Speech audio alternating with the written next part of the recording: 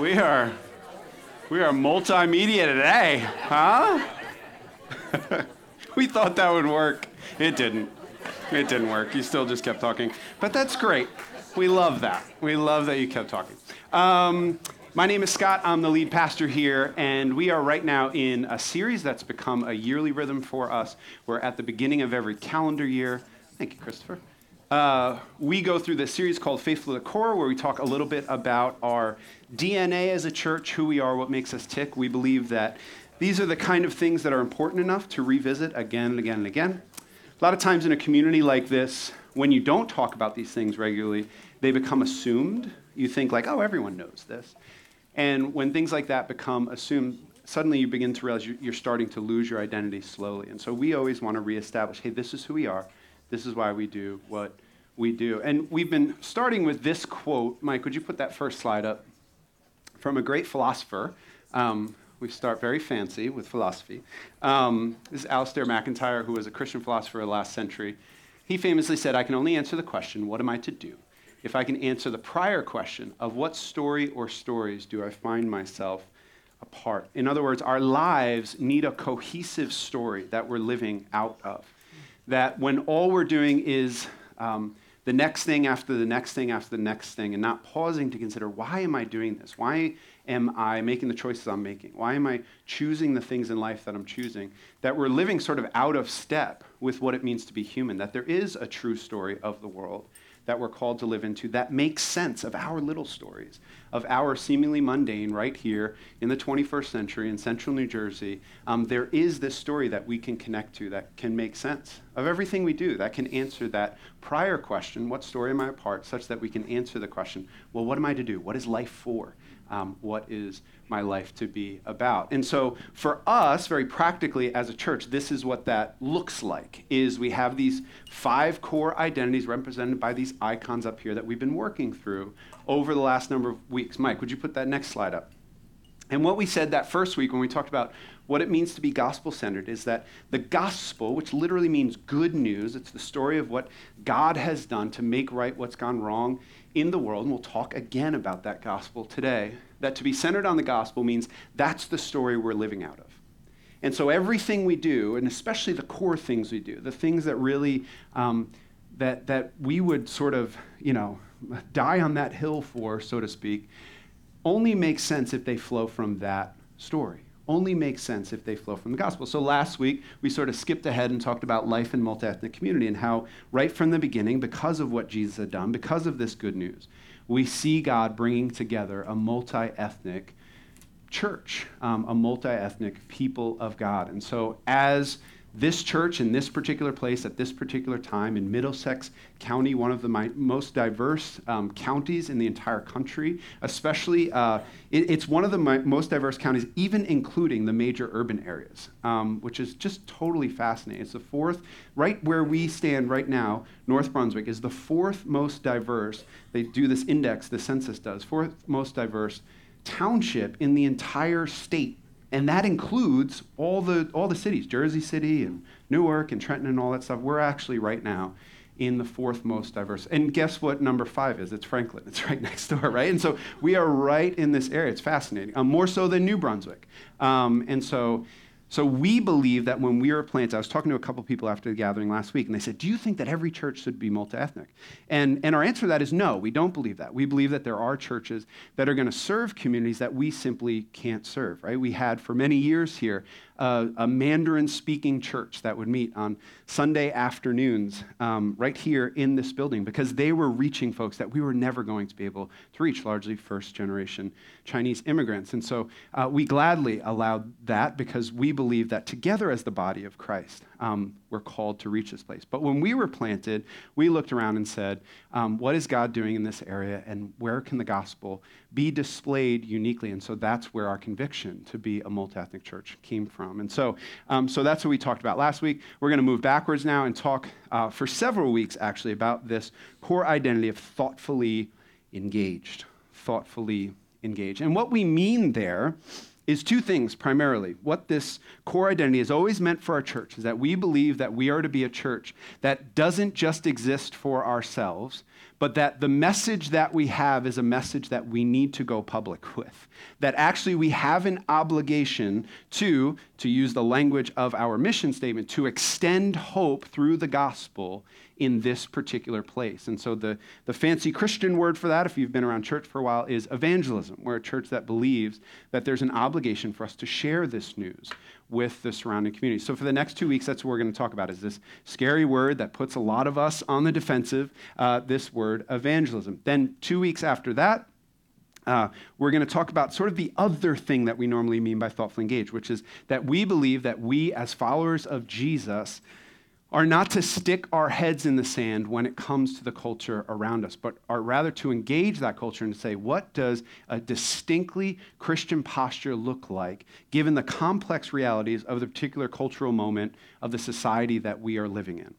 And in 2024, a lot of that is going to come down to what does it mean to engage well in the political sphere as followers of Jesus. I've joked several times that I'm so excited to talk about politics here, right? And you laugh because you know that right now this is one of the more complex, divisive things in our culture. Jacob's Well, we feel an obligation because of that core identity to say, we're not going to stick our heads in, we're going to talk about it.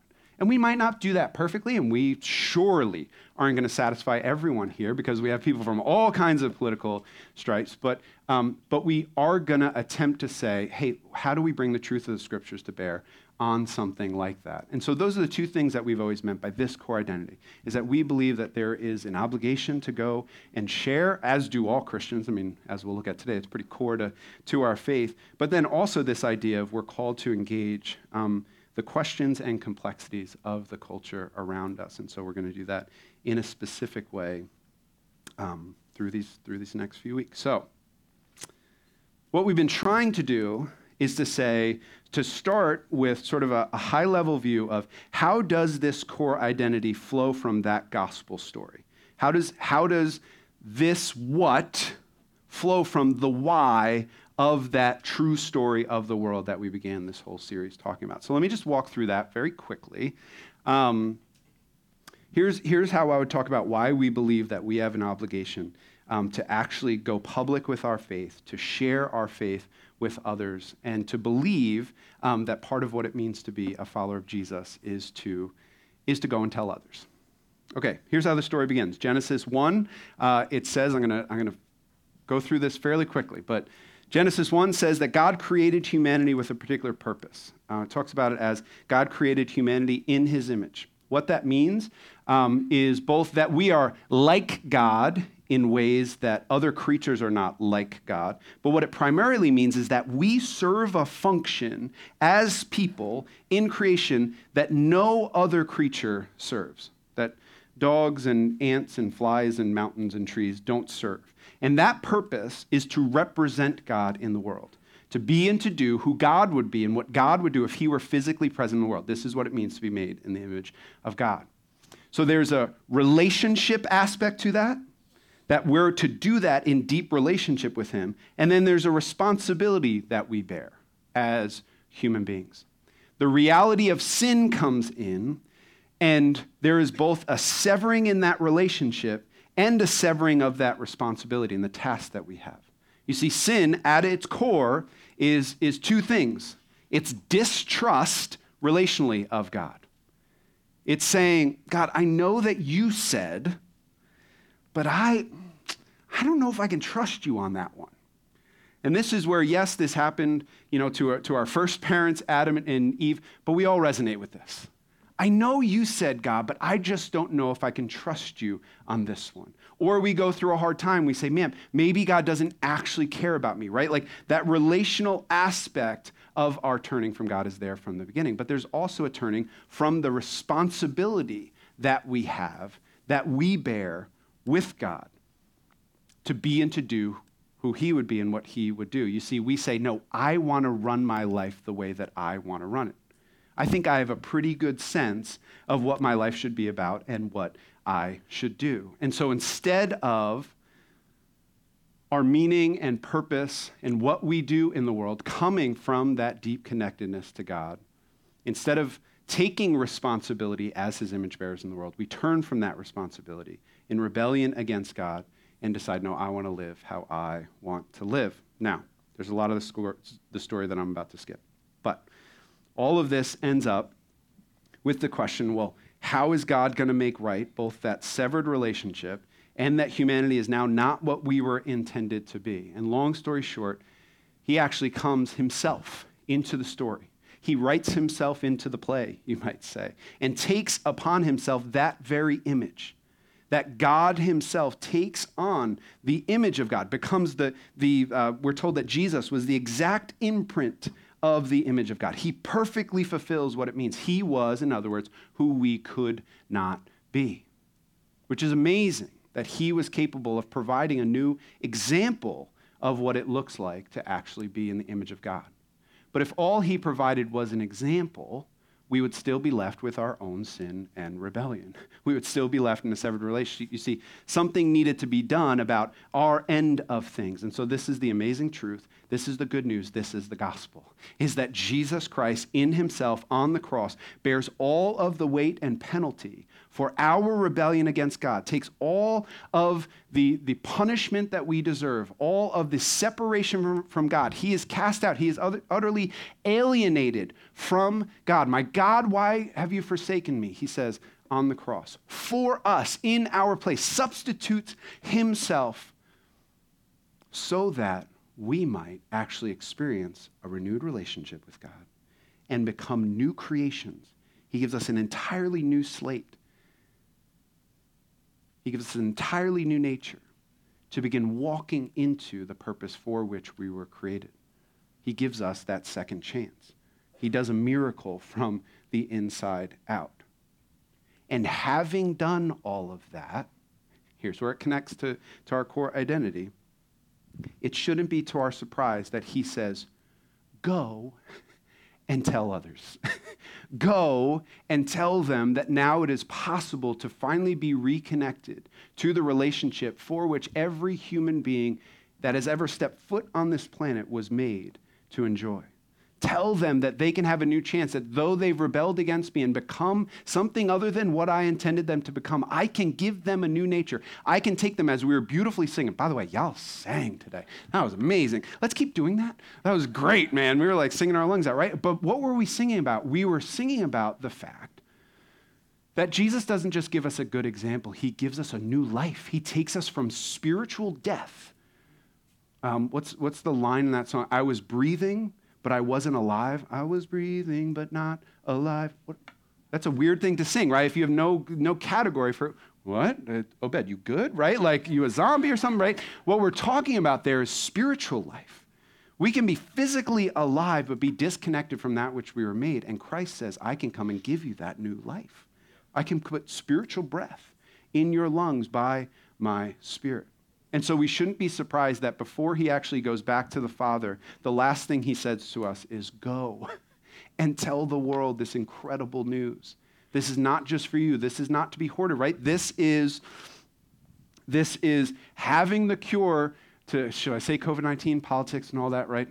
Get used to it. We'll talk about stuff, right? Like this is like having, don't be triggered, but this is like having the cure to COVID-19 and saying, good, I'm going to be okay. Right? If we have the cure to spiritual death, who are we to withhold that from the world around us? Such that the image that we have at the end that we've already looked at when we talked about life in multi-ethnic community is that one day when the final chapter, when the reality of Jesus' victory over sin and rebellion and death is applied as wide as creation goes, when that moment comes, we see a people together, not from one ethnicity, not from one country, not speaking one language, not from one time period, but people from every tribe, tongue, and language. You see, in some ways, this is saying Jesus' call to go will be successful. Will we participate? Right? It is happening all over the world. Will we do our part and get to participate in that day when every tribe, tongue, and nation worships with one heart the King? Okay, so here's what Jesus actually says This is Matthew 18. This passage is commonly called, let's test your Bible knowledge. What's this called? Great Commission. Alan Mitch was the first to say it. Ding, it's like Jeopardy. You got to get in first. Jesus came and said to them, all authority in heaven and on earth has been given to me. That's a wild claim, right? All authority, every government, every municipality, every individual human soul, Jesus says, I claim it. It's mine. I don't share authority with anyone. I am not one among many. I am not one path to spiritual enlightenment among any. All authority in heaven and even in the unseen realms, in the spiritual realms, they bow to me now because of what I have done. I am the champion. I have earned the right to lay claim to every inch of creation, every single aspect of your life. All authority in heaven and on earth has been given to me. Go, therefore. Therefore what, Jesus? He says, well, you got to go. You got to go and let people know the true state of the world and the true state of their soul. You got to make disciples. That's a word we love here at the Old Jacobs Well, right? Discipleship course. Make disciples of all nations. Here, right from the beginning, the goal is not mere conversions. It's not hands raised. It's a whole life given over to the authority of Jesus. Make disciples of all nations, not just of your people. We got to go. We got to move beyond the boundaries of what's comfortable to us, baptizing them in the name of the Father, the Son, of the Holy Spirit. That's the new identity part of this. Teaching them to observe all that I have commanded you. Our job is not done at conversion. And behold, I love this, I am with you always to the end of the age. The call to, and I'll use the word, the call to evangelism is bracketed by the authority of Jesus and the presence of Jesus. By the authority of Jesus, he says, it's all mine anyway. You're just going to lay claim to what's mine anyway. The battle's over, right? Do you know that there was a period of time between D-Day, when World War II was decisively over, and the actual end of the war? Right? That's like what Jesus' death and resurrection is. It's D-Day. It's over. We won, right? The Allies won. But there's a time period in between where that victory needs to actually now be applied. That's what Jesus, he said, it's over. It's over. Go claim what's already mine. And then he says, and you're not alone in it. I will go with you. We'll return to that at the end. That's the call. That's the great, I love that it's the great commission, which I don't know if this is technically what the word means, but I like that it's co-mission. It's not just our individual. It's not a solo mission. It's a co-mission. It's us together. We'll talk about that in just a second. Okay, evangelism is hard though, right? How many, you'll admit this. How many of you hear evangelism and there's a little bit of like, oh, a little bit of hesitation, okay? Now, some of you here, you're not followers of Jesus yet. You came just on a random Sunday, and you're like, oh, gosh, this is a part of Christians that I think is super weird. They want to, like, go and tell people, right? Here's what I hope. If that's you, and you're thinking, yeah, this is a little weird. Like, this is what's a little freaky about Christians is they want to tell people this is what they believe. First of all, I hope you hear it differently today and realize we get this wrong a lot. The reason why our core identity is thoughtfully engaged is because Christians, we, can tend toward either thoughtless engagement, and you've probably encountered this, thoughtless engagement. Okay, I've had a Christian scream at me before. Didn't feel very thoughtful. Didn't feel like they actually saw a human being in front of them. Or we tend towards, and this I think is where a church like ours is more prone, we tend towards thoughtful disengagement. We got great truth in here. We got really profound insight collectively as a community, but we can hoard that in a way that's not okay, right? One of the things in our culture is that, let me just address this up front. One of the things that can cause us hesitations right now, it's very deeply embedded in our culture that you can believe what you believe, I believe what I believe, and let's not get in the way. And I would just say, if what we believe is true, though, we owe it to you to at least offer and invite it. Because we really believe that it's the only hope for you to experience the deepest thing that you were created for. So we can do it obnoxiously, which is on us, but to not actually offer it, just understand is us being unloving towards you by our own, maybe not by your definition, but by our own definition. We're trying to have integrity when we share with you, hey, we really believe this. And so if it doesn't come off loving, again, that's us. That's not a you thing. But I would just invite you to consider everything that we're going to talk about today and say, it's just us trying to have integrity to say, if we really believe this and we love you and we care about you.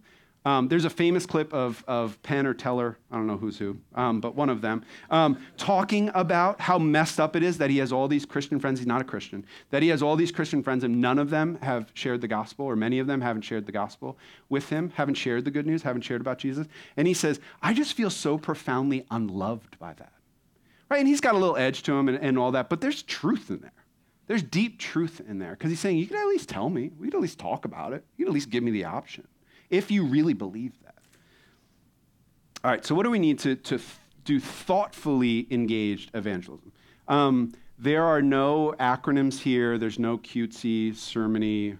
There's just the way that I could put it together. So sorry that there's not, 5 Ps of thoughtful engaged evangelism. But here's the first one.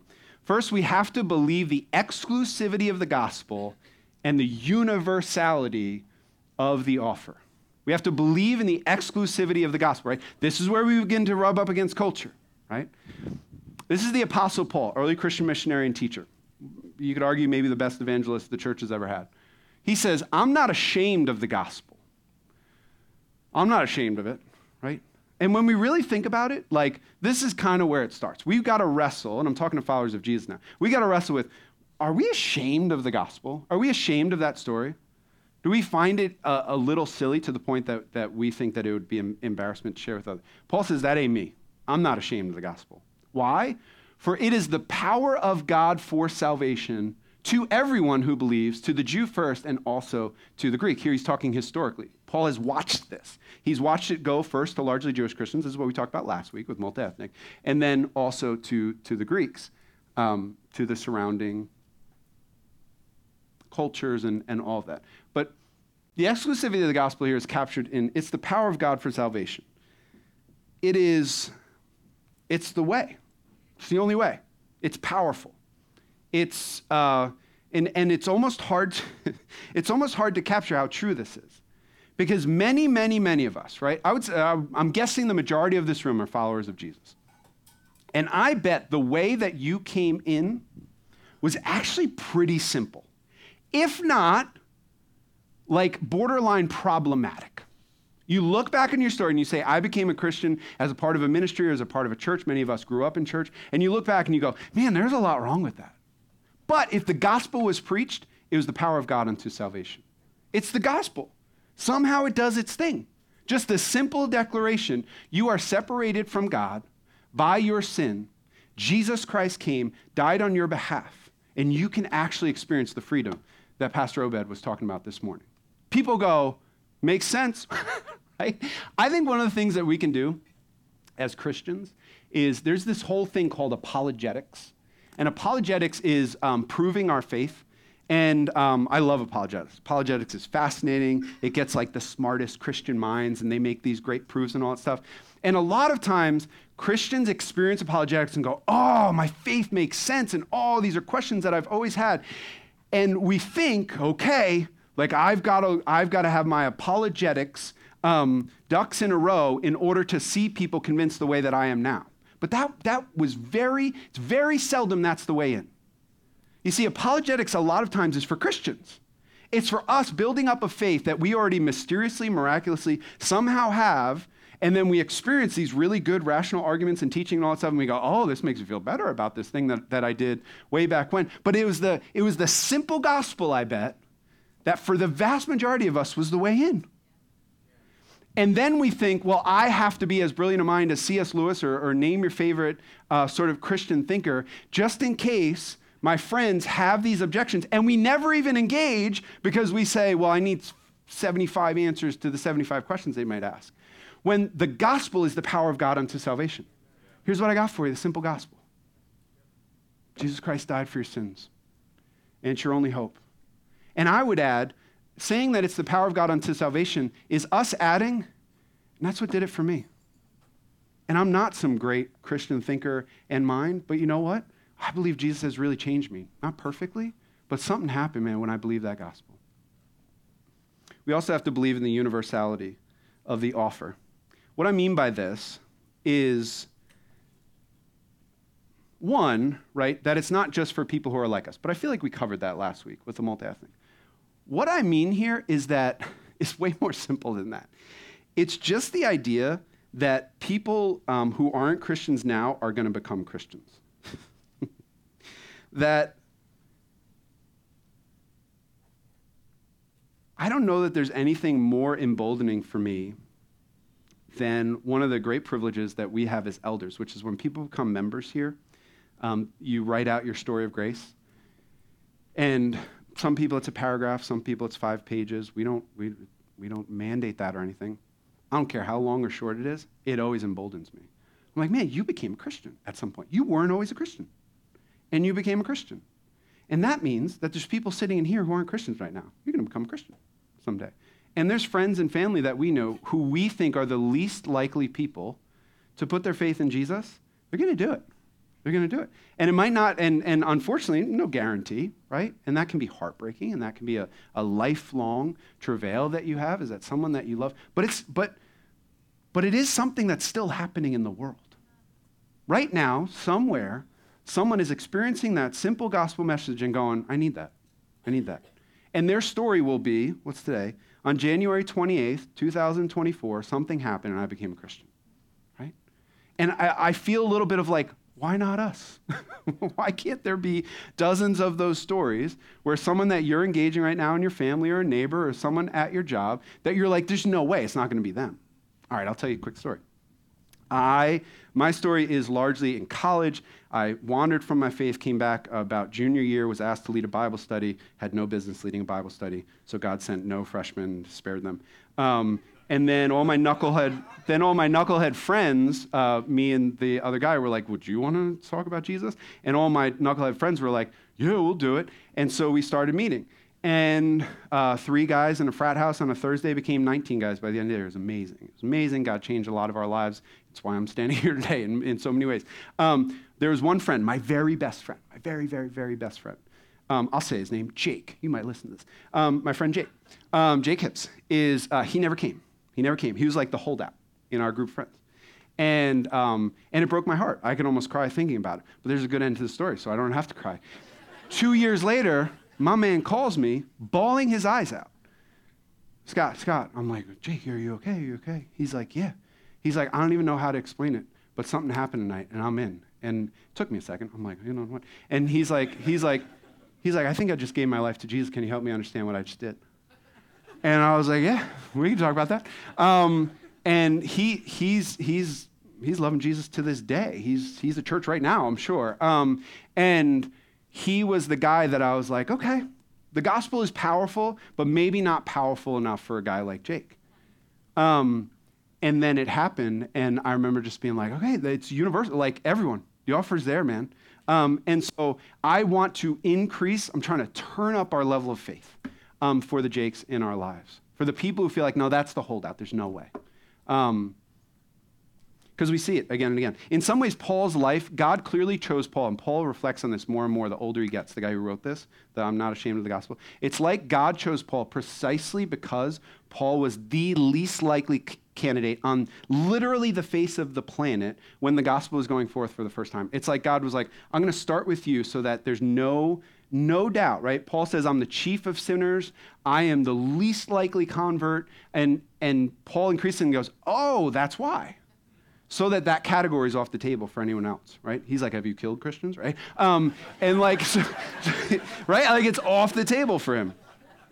Okay, second, we have to be motivated by love, not credit for conversions. Guys, people, by the way, let me say this right now. This is right now something that we're growing in as a church. We have not always been strong in this, and we're growing in this. So we're going to do trainings this spring. Tony and Rach are overseeing this whole part of how we're trying to grow. They're going to do trainings in the spring to get really specific about how we do this well. We're launching Alpha, which you've heard a lot about this summer and then into next year. So you will have opportunities to do this, but these are just some thoughts to frame that whole effort. People know when they're a project and not a real person that you're trying to love.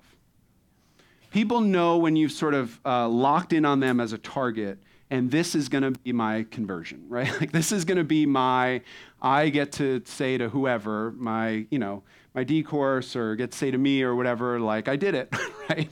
We got to be really careful with that. We live in New Jersey, and people sniff out, a lack of authenticity pretty quickly. But if it comes from a place of love and genuine relationship, then it can flow into what I was talking about before, where it becomes a reasonable part of sharing the truth of who we are and the depths of who we are and the reality of who we are with someone that there's already meaningful relationship and exchange of life with. Paul says this elsewhere, 2 Corinthians 5. He says, first, it's the love of Christ that compels us, right? Again, a lot of it comes down to, are you ashamed of the gospel? Or do you say, yeah, man, this is the thing that changed my life, and I got to tell you about Jesus. We talk about what we love, right? We talk about what we love. Oh my gosh, have you seen Netflix series? Oh my gosh, did you see the new football, right? We get very passionate about football in this country, right? Why? Because we love it, and it draws out our interest, right? And so Paul is saying, man, that the gospel would flow from us because it comes from this deep place of love and experience, and we realize, man, this is what I got for you. For the love of Christ controls us. I'm going to read this whole thing. Because we have concluded this, that one has died for all, therefore all have died. And he died for all, that those who live might no longer live for themselves, but for him who for their sake died and was raised. That's another little gospel nugget. Paul's like, I bet Paul would say that in a coffee house or whatever they had back then, right? That's his little, from now on, therefore, we regard no one according to the flesh. Even though we once regarded Christ according to the flesh, we regard him thus no longer. You know what he's saying? He's saying, I actually see the spiritual reality of your life, not just the physical reality of how's your life going. We need to see that people have spiritual lives, and spiritual need is what he's saying. Therefore, if anyone's in Christ, he's a new creation. The old has passed away, behold, the new has come. What he's saying there is, we're withholding that. You're a new creation. You are an entirely new being. And you're looking at people that need that same new creative work in their life, and we're withholding it.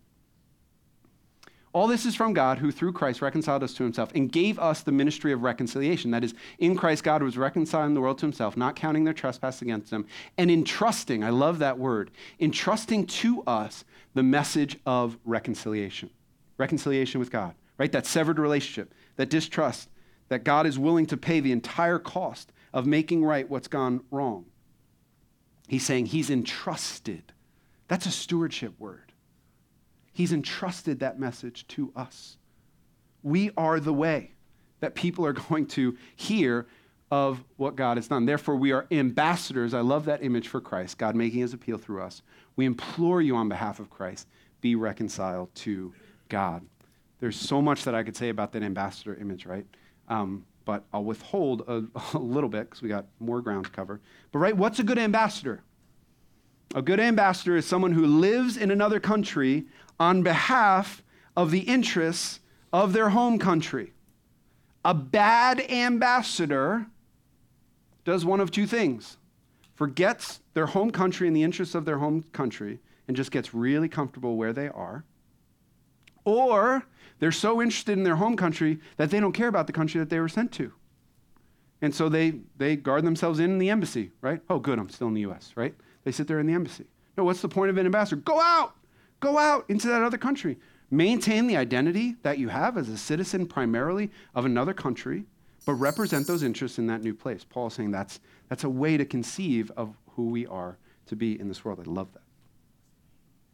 Which brings me to the next point, which is, I think what the scriptures envision in terms of this area is more so, go to the next slide, a corporate culture of evangelism over individual acts of heroism. In other words, this is a group project. This is something we're to ideally do together, right? And this might be the hardest one for us at Jacob's Well, because a lot of us are, just by nature of life in New Jersey, a lot of us are really isolated from each other, frankly. And so one of the things that I think we have to overcome as a church is finding ways to partner together so that we don't feel the full weight that every single non-Christian we know, we're the only Christian that they know. right? We need to begin to courageously providing moments of overlap between our Christian circle of friends and our non-Christian circle of friends. Because one thing that I know that we don't lack when we have talked about what we need as a church is I don't think most of us live in a Christian bubble. I really don't think that. Y'all know non-Christians, right? You know non-Christians, right? Again, we live in Central Jersey. I think the temptation, though, is to bubble ourselves in those two places. And so one of the ways that we're going to go after this is how do we just provide some simple overlap? Because listen, you might not be super confident with that transition into the spiritual conversations. But I bet one of your Christian friends is like really good at that. Have you ever seen these people? Have you been around these people who can disarm other people and just naturally start a conversation about the gospel? And you're going, I've known him for 12 years. You've known him for 12 minutes. And you're talking about like, right? You ever been in this? That's gifting.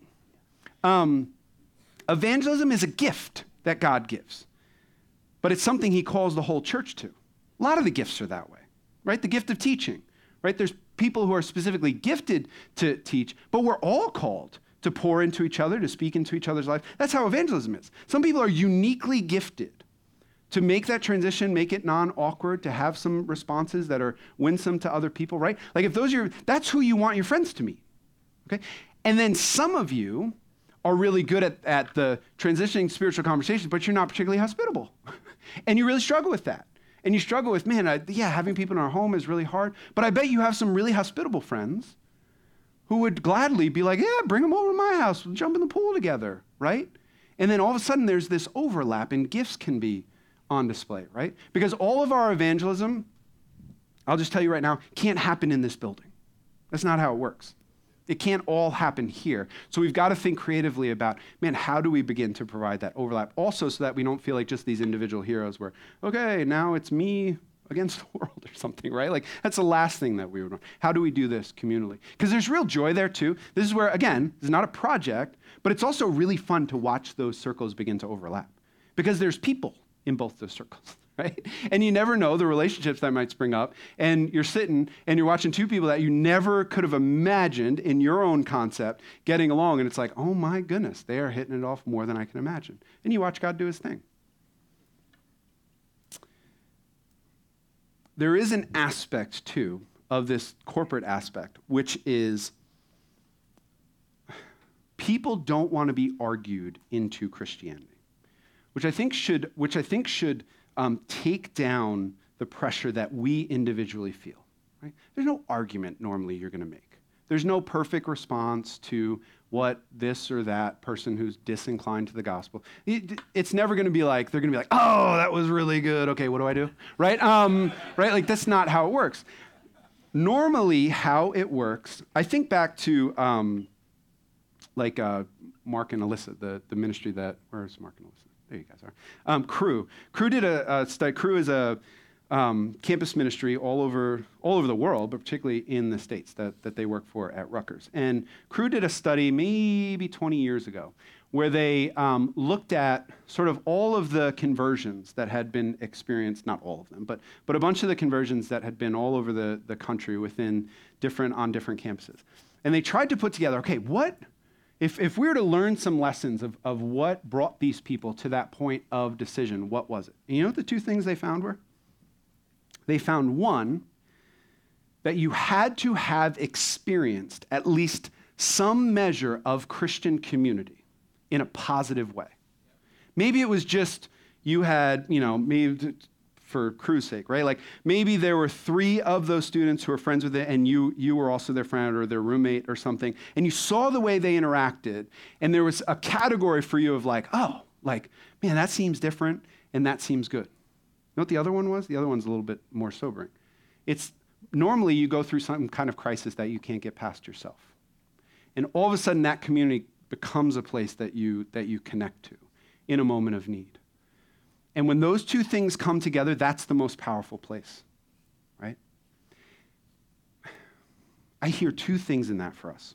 One, right, we've got to find ways, one, to embody the type of life and community that we're called to be.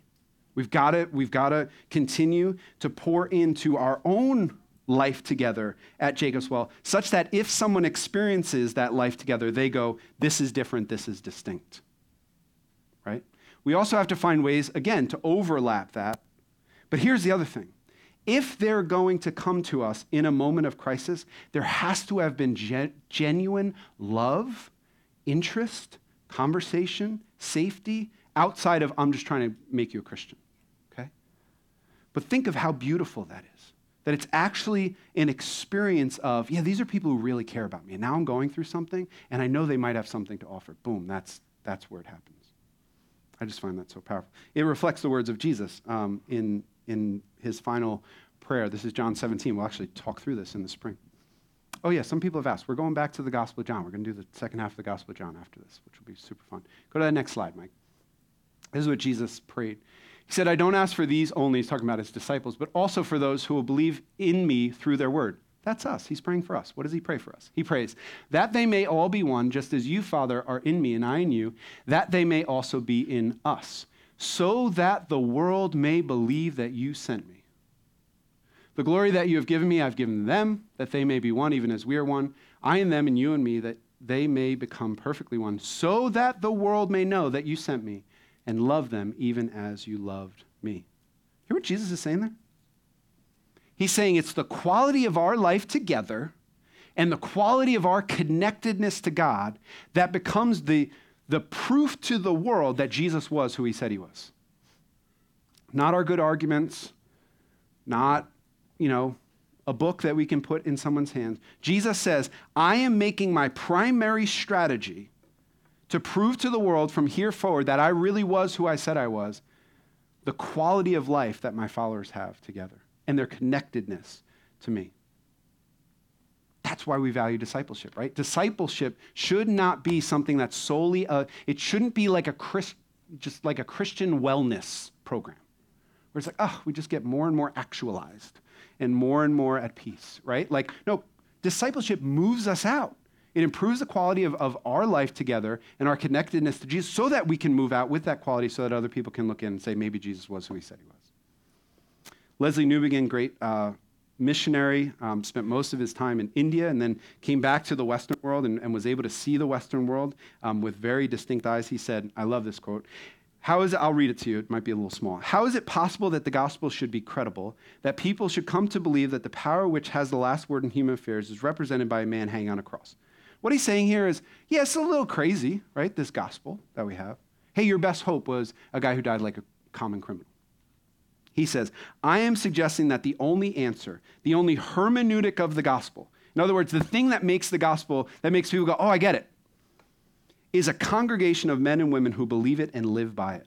Jesus, as I said earlier, did not write a book, but formed a community. Insofar as it is true to its calling, it becomes the place where men and women and children find that the gospel gives them the framework of understanding, the lenses through which they're able to understand and cope with the world. Isn't that good? All right, here's the concept that I want to leave you with. So how do we do this? How we do this is not one strategy, it's not one thing. It's a lot that we'll try and do together corporately as a church. But this is kind of the challenge that I want to set to us this morning. This is kind of fun. This actually comes from a church up in North Jersey that's part of our network, who are good friends of ours, Emergence Church, and we have a couple that just started coming here from Emergence, where they did a campaign, and basically they told a story that, I don't know, I'll tell it my version. This is apocryphal. This didn't happen, but it's a good story. Okay, Cindy, are you okay with that? Okay. Somebody sees a fisherman, and he keeps casting his rod, and every time he rings it in, and there's no fish on the line, he casts his rod, and somebody comes up, and they say, man, you've been here for hours, and you've caught no fish. And the fisherman said, a true fisherman falls in love with casting, with the moment of anticipation of, this could be it. And when it doesn't come in, okay, you're going to cast again. And one of Jesus' favorite images for this whole concept is he tells his disciples, who themselves were fishermen, he tells them, I will make you fishers of men, right? If you grew up in church, sang the little song, I will make you fishers of men, right? He uses this very common image from their life, and he says this is what it will be like. In other words, we'll cast, we'll throw a little bit of hope, we'll throw a little bit of grace, we'll throw a little bit of love, throw a little bit of hospitality, and who knows? It's a little bit of a violent image. right? Because you got to latch on, then you're bringing in a non-Christian. So if you're a non-Christian here, don't take this too far. That's not what we want to do to you. But hopefully you get the image. By the way, back then, fishing was much less violent. You threw a net out and you pulled the net out. Right? Much more gentle. But I love this concept. Is that we would be a community that falls in love with casting. Isn't as obsessed with how are our evangelism numbers? How many conversions do we have this year, right? But hey, are we faithfully casting? I love this image. I put this together. This was the strangest Google search I've ever done. This wasn't like the Jacob's Well pictures that I collected over a number of years. But here's an image of a bunch of different people casting. We got kids down here. We got someone saltwater fishing, deep sea fishing in a stream, right? I love this because, one, they're using different techniques. They're in different places. They're in different pairings. There's, a more seasoned couple there. There's kids doing this. I didn't do the math, so I'll do it now. Let's say all of us, there's 120 members at Jacob's Well. Let's say all of us casted twice a week. It's 240 casts per week. We're already through a month, so we got 11 months. Let's say we got 44 weeks. We each casted twice a week. What's a cast? A cast is, someone says, this is my favorite one. You've heard me say it before. What'd you do yesterday? You go into work. Here's a cast. I went to church, and I found it meaningful. That's a little different, right? No, not much. Watch the games, right? Watched, who'd you pick? Oh, you just said who it was. Rachel knew who it was. Rachel would say, I knew that the Ravens and Chiefs were playing. Yeah. I love this one. Read this week. Is you have a long-term friendship with someone, and you just say to them this week, hey, we've known each other a long time. We've never really talked about anything spiritual. You know I'm a Christian.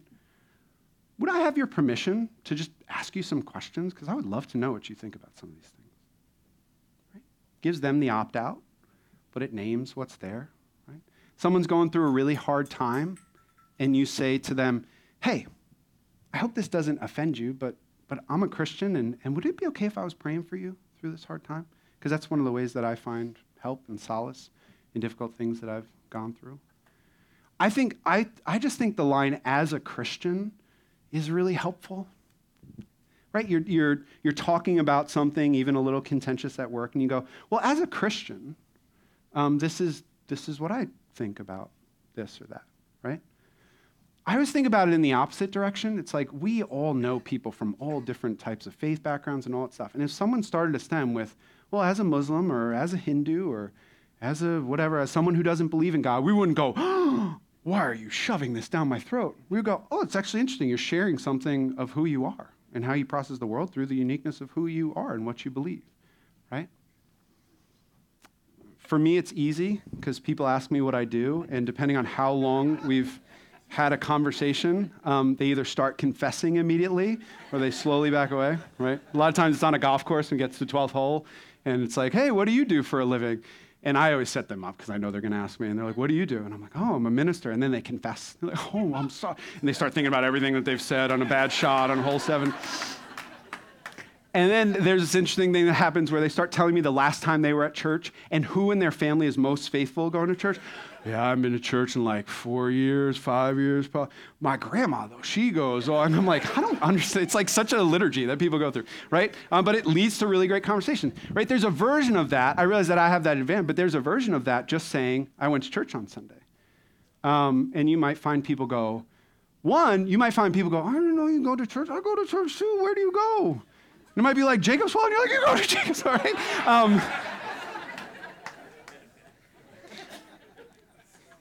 Twice a week, we take a chance. Something small, something simple. We would have 10,560 casts by the end of 2024. 10,000 opportunities to start a conversation. 10,000. There's a story where Jesus, the disciples have been out fishing. The ones who are fishermen have been out fishing. And they haven't caught anything. And they feel discouraged. And they say, there's no fish in this lake. And Jesus says, throw your nets on that side, which is the most absurd advice ever, right? They're in a boat like this big, and it's like, oh, yeah, that's what I was going to do, right? That's the fishing hole, right? And what happens? It's full. Why? Why? Was it a strategy thing? Was it Jesus flexing his knowledge of, I know where the schools of fish are? When we do something in obedience to the master, the results end up to him. But we're participating with him now. We're not just doing it in our own effort. Fishing becomes a participation with Jesus when we obey his command to do it. And I believe that that's what he's doing for our church. He's saying, this is what I want from you right now. This is growing in us, a desire for this. I think he's saying, it hasn't been something you're strong in, but throw your nets on the right side. I think what we're being invited to do is be welcomed into the work of our master, and there is joy there, right? There's not pressure. Thank you. There's not pressure. There is not the need for us to obsessively track results. There's Jesus there. He says, come, this is what I'm doing. Are you willing to follow me? And will we go? Let's pray. Father, thank you for this call. God, help us. Go before us. God, we need you so much in this. But Lord, thank you that this call is bracketed by your authority. It's already yours anyway. And by your presence, you'll go with us. That is where you are. So God, help us to ultimately run to you as we run to others in love, in grace, in thoughtfulness. We pray this in Jesus' name. Amen.